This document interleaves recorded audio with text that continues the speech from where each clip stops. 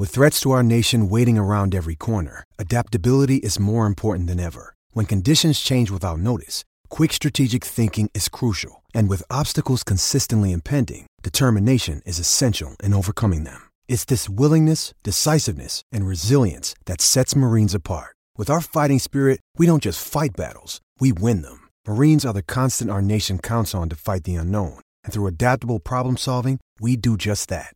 Learn more at marines.com. No worries. Thanks for having us. Got any sleep, mate, since Friday night? Oh, mate, plenty. Winners are grinners and winners sleep better.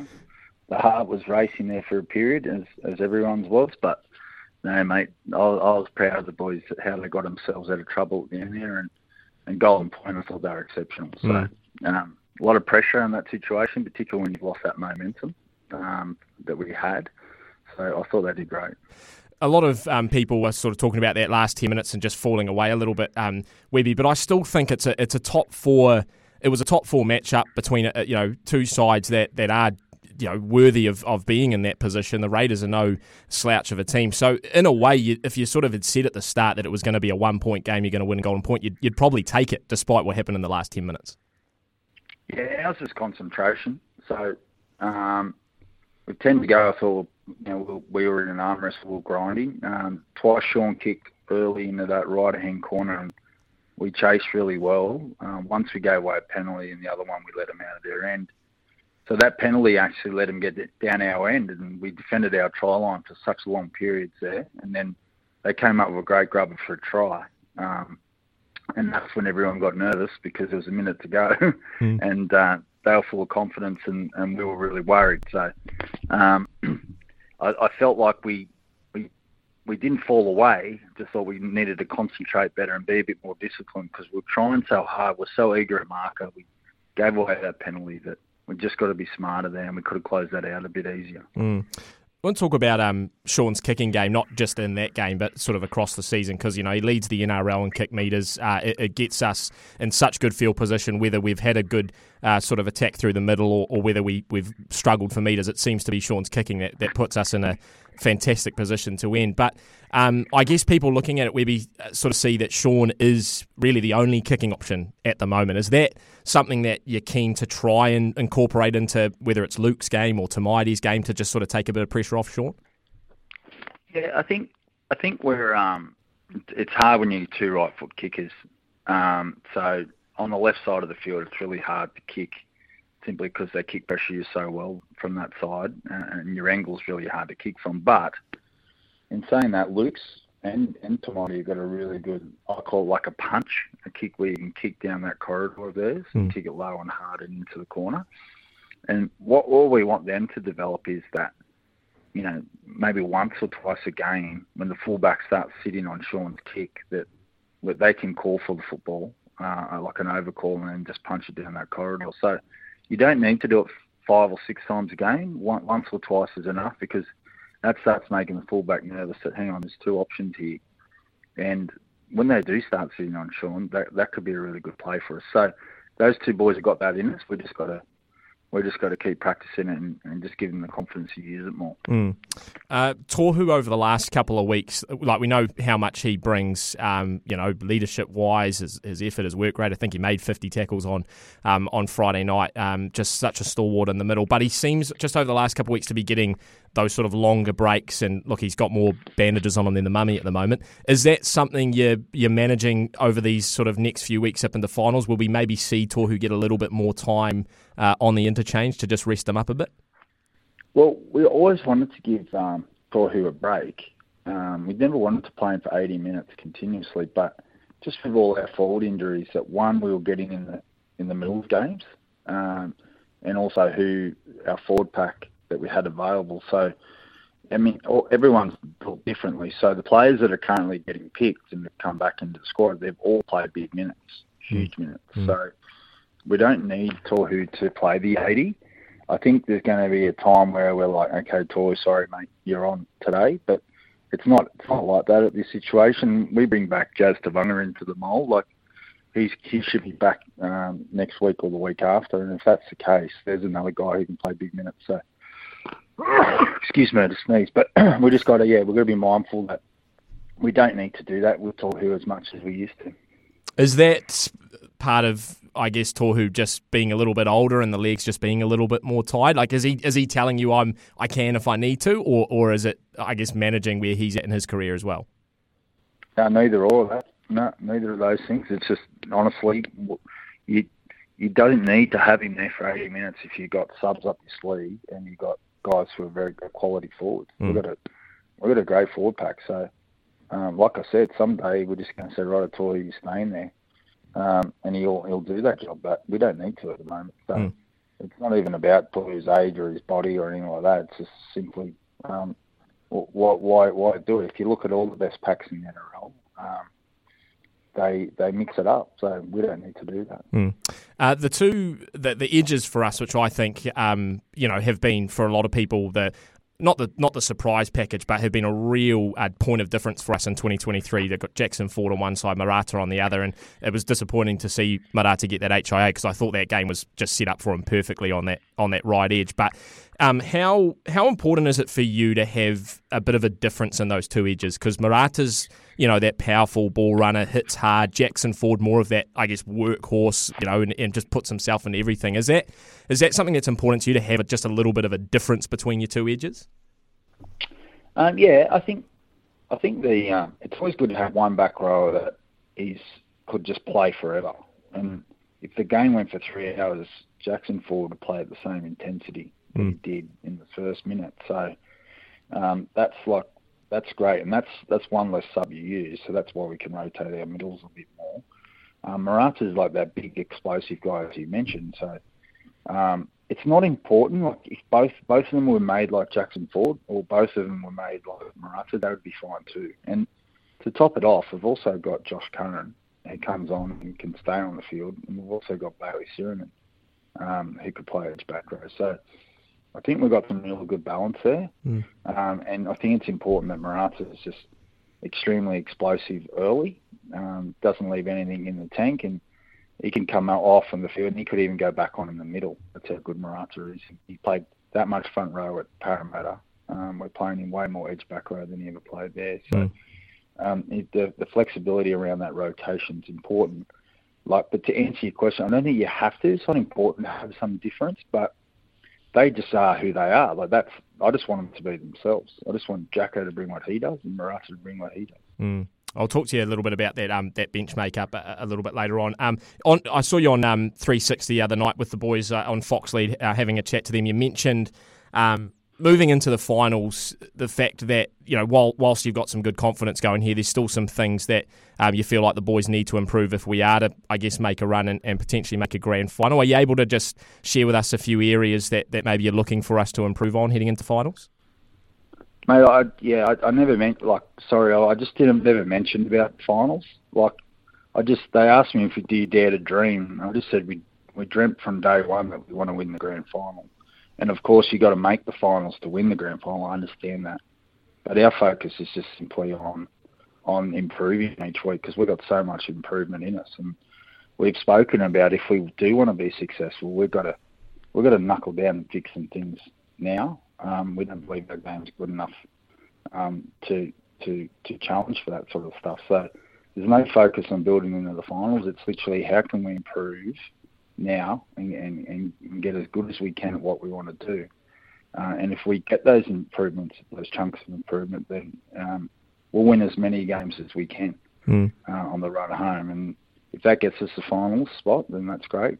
Because I feel like everyone thinks this is guaranteed at the moment. There's a long way to go. There's 5 weeks, and we're not guaranteed anything yet. Are you able to share with us some of the improvements, Webby? You're keeping your powder dry. No. I just thought it's obvious. I think everyone can know our biggest improvements. We call it the icing on the cake. Our game is built really well. We know what it looks like. We know how to do it. Our attack moves well. We can adjust to what the defence does. We're very flexible. Our defence, our goal line defence is brilliant. When we kick into corners, our line speed's really good, but we just don't nail it enough. We don't get that job done enough times. So, example, we had that game in the bag and we kicked in the corners and we let them out. So we just got to keep that foot on the throat and that pressure there for longer. So that's no secret. I don't mind people knowing that. There's other little things, but that's the icing on the cake. That could take us from being from a good team to a great team. Right, some of the injuries, which everyone, when we said we were getting you on, just flooded with questions about where the injury sort of status is of everyone. So you mentioned Jazz hopefully back next week or the week after. Is there sort of any more certainty on Tamaiti and some of the other boys that are still sort of nursing their way back? Tamaiti's leg's a funny one. It's healing good. It's just not going as fast as he would like, or us. He keeps getting an X-rayed and it just shows great healing. His running's just progressed really well. I don't think you'd see Tamaiti for another 4 weeks at least at this stage. And in 4 weeks' time, I might be giving the same message, unfortunately. But at this stage, we're just going to slowly progress. It's just, we'd love him available for selection, but we've just got to do the right thing by that injury. It's just one of those injuries you've got to give it time. Yeah. Who else was there? There's Ed Cossey still nursing a few, and then Braden Williami. Yeah. Yep. Yeah. So Braden, that's a hard one. He tore his calf early in the year, and he hasn't really recovered from that. He's tried to, but it just hasn't worked. It's failed. So that might work out. We're not sure yet. Ed Cossey, he's due back in about 2 weeks. Coss's knee injury's come along really well, so he should be back available for selection too. I guess then the hardest equation for you, Webby, is how do you incorporate these guys back in when the team's going so well and we've only got 5 games heading into potential finals.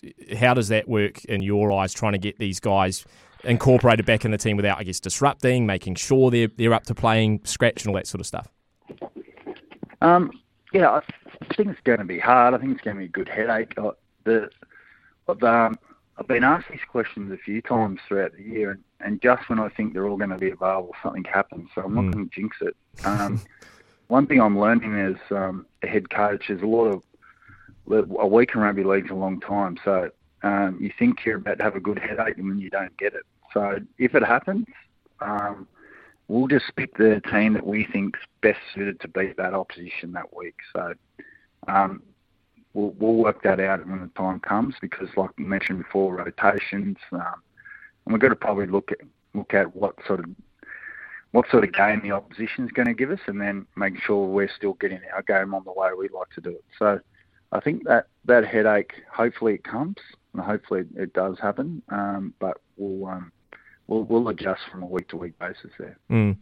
Something that we talk about a lot on the shows here is, I guess, the makeup of the interchange. Should everyone be fully fit? In your eyes, or in your ideal world, how does the interchange look? Do you sort of prefer to have, when you look at Jazz and Dylan, these sort of dynamic guys that can play in multiple positions paired up with someone who can cover maybe hooker and then a bigger body? Like, just in terms of, you don't have to mention names, but in terms of how you see the interchange, what would be your ideal makeup? Yeah, so I think we've got such a good backup in Freddie Lussick as a 9, and if something were to happen to Wade, Freddie would always be your best replacement. But that's kind of, if nothing happens to Wade, then you kind of you don't. It takes you two subs to get Freddie off the field and then to put Wade back on it. So that's a difficult one. So if Freddie doesn't play in that 17, and you don't pick him on the bench, it's good to have someone that can play a little bit of 9 for a 10, 20-minute period, and I think that's Bailey Sheridan and Dylan Walker. I think they do that really well. Jazz has done it in the past if he's available. I think leg speed, fitness, and I think off your bench, your rotation, when they're tired, you need guys with foot speed, and Jazz and Dylan, they certainly bring that off the bench. They cover the ground really well, and I think Jazz is an absolute specialist at that icing on the cake that I was mentioning before about that line speed. So I think him and Dylan work really well together when they're on. They haven't got to do it much this year, but when they did a great job at it. And then I think you want to bring your experienced players back on to finish the game.